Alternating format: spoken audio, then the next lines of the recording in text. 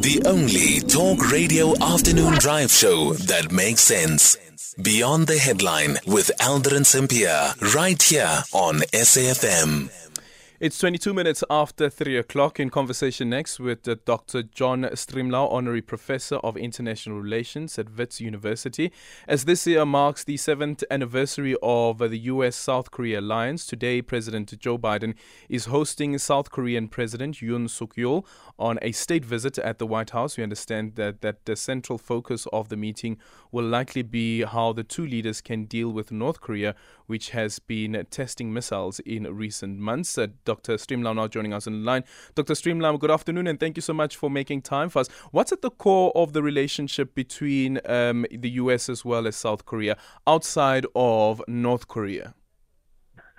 Well, it's a complex and productive relationship for both countries, but I thought your introduction was spot on in that it really is a state visit that has as a subtext containing the North, which is a very radically different system, and it just illustrates that you have a peninsula that has the same people, the same language, the same cultural background, but radically different systems. And the North Koreans have been building a nuclear capacity which has concerned the South. And so what we understand Biden will offer in this meeting, in the state visit, is extended deterrence, so-called, which is that if an attack against South Korea occurs, the U.S. will respond in kind to the North's attack. But it is also going to be, it's the second state visit of his presidency, the other one being President Macron back in December.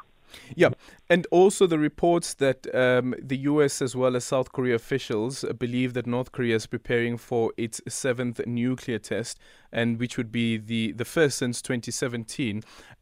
To what end, though, would these conversations be able to deter Kim Jong-un?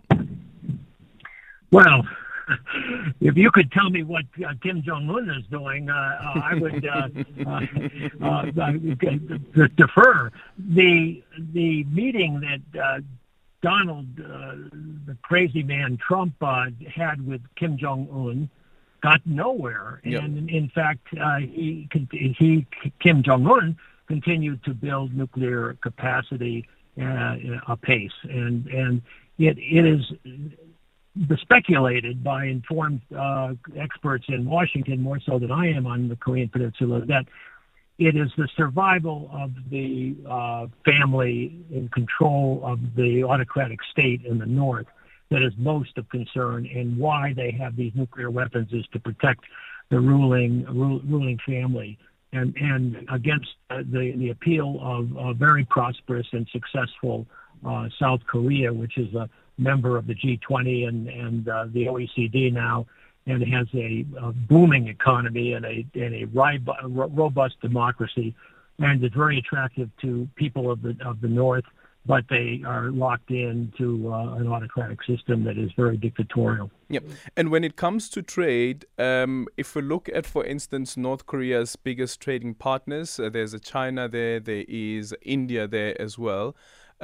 Is there anything that the international community, though, can do to try and frustrate that relationship? And I don't know what the intention would be, though, outside of stopping the nuclear testing as well as developing nuclear weapons. What is it that the USA is trying to achieve with North Korea? I think really basically only to reassure the North Koreans that the U.S. has no designs on it, the South has no designs on it, and the Washington uses the Chinese channel, I believe, or at least it did in my day there, that would be reassuring to the North, and China, is sort of saddled with making sure that its ally and client not push things too far. That's always tricky to do, given that that North Korea has nuclear capabilities, but I just think it's an upper volta, as we used to say, with nuclear weapons. It's a very, very poor and underdeveloped economy. It has very little diversity. It is a mischief maker in the world because of that, but otherwise it's not very significant. Yeah, and of course next year South Korea going to the elective or legislative elections 2024. Would the U.S. have any interest in the outcomes of those elections? Well, of course, the U.S. is always interested in South Korea, and the cooperation is very extensive. People travel back and forth all the time, and there's a lot of interdependency economically, of course. But it's a sovereign country, and so they will. The people of Korea will elect who they want to elect, and they have had very different heads of state. And by the way, former heads of state have been, in fact, incarcerated, jailed. Something that Donald Trump and its predecessors in the U.S. have never had occur. So maybe there'll be an identity between South Korea and the United States if Donald Trump ever sees a yellow jumpsuit. Yeah, and of course also considering that President Yeol is a former prosecutor. Yes, exactly. And he's apparently a much harder line on the North than his predecessor, to show you the differences of regimes in the democratically elected administration of South Korea. Thank you so much for your time. Dr. John Stremlau, the Honorary Professor of International Relations at Wits University.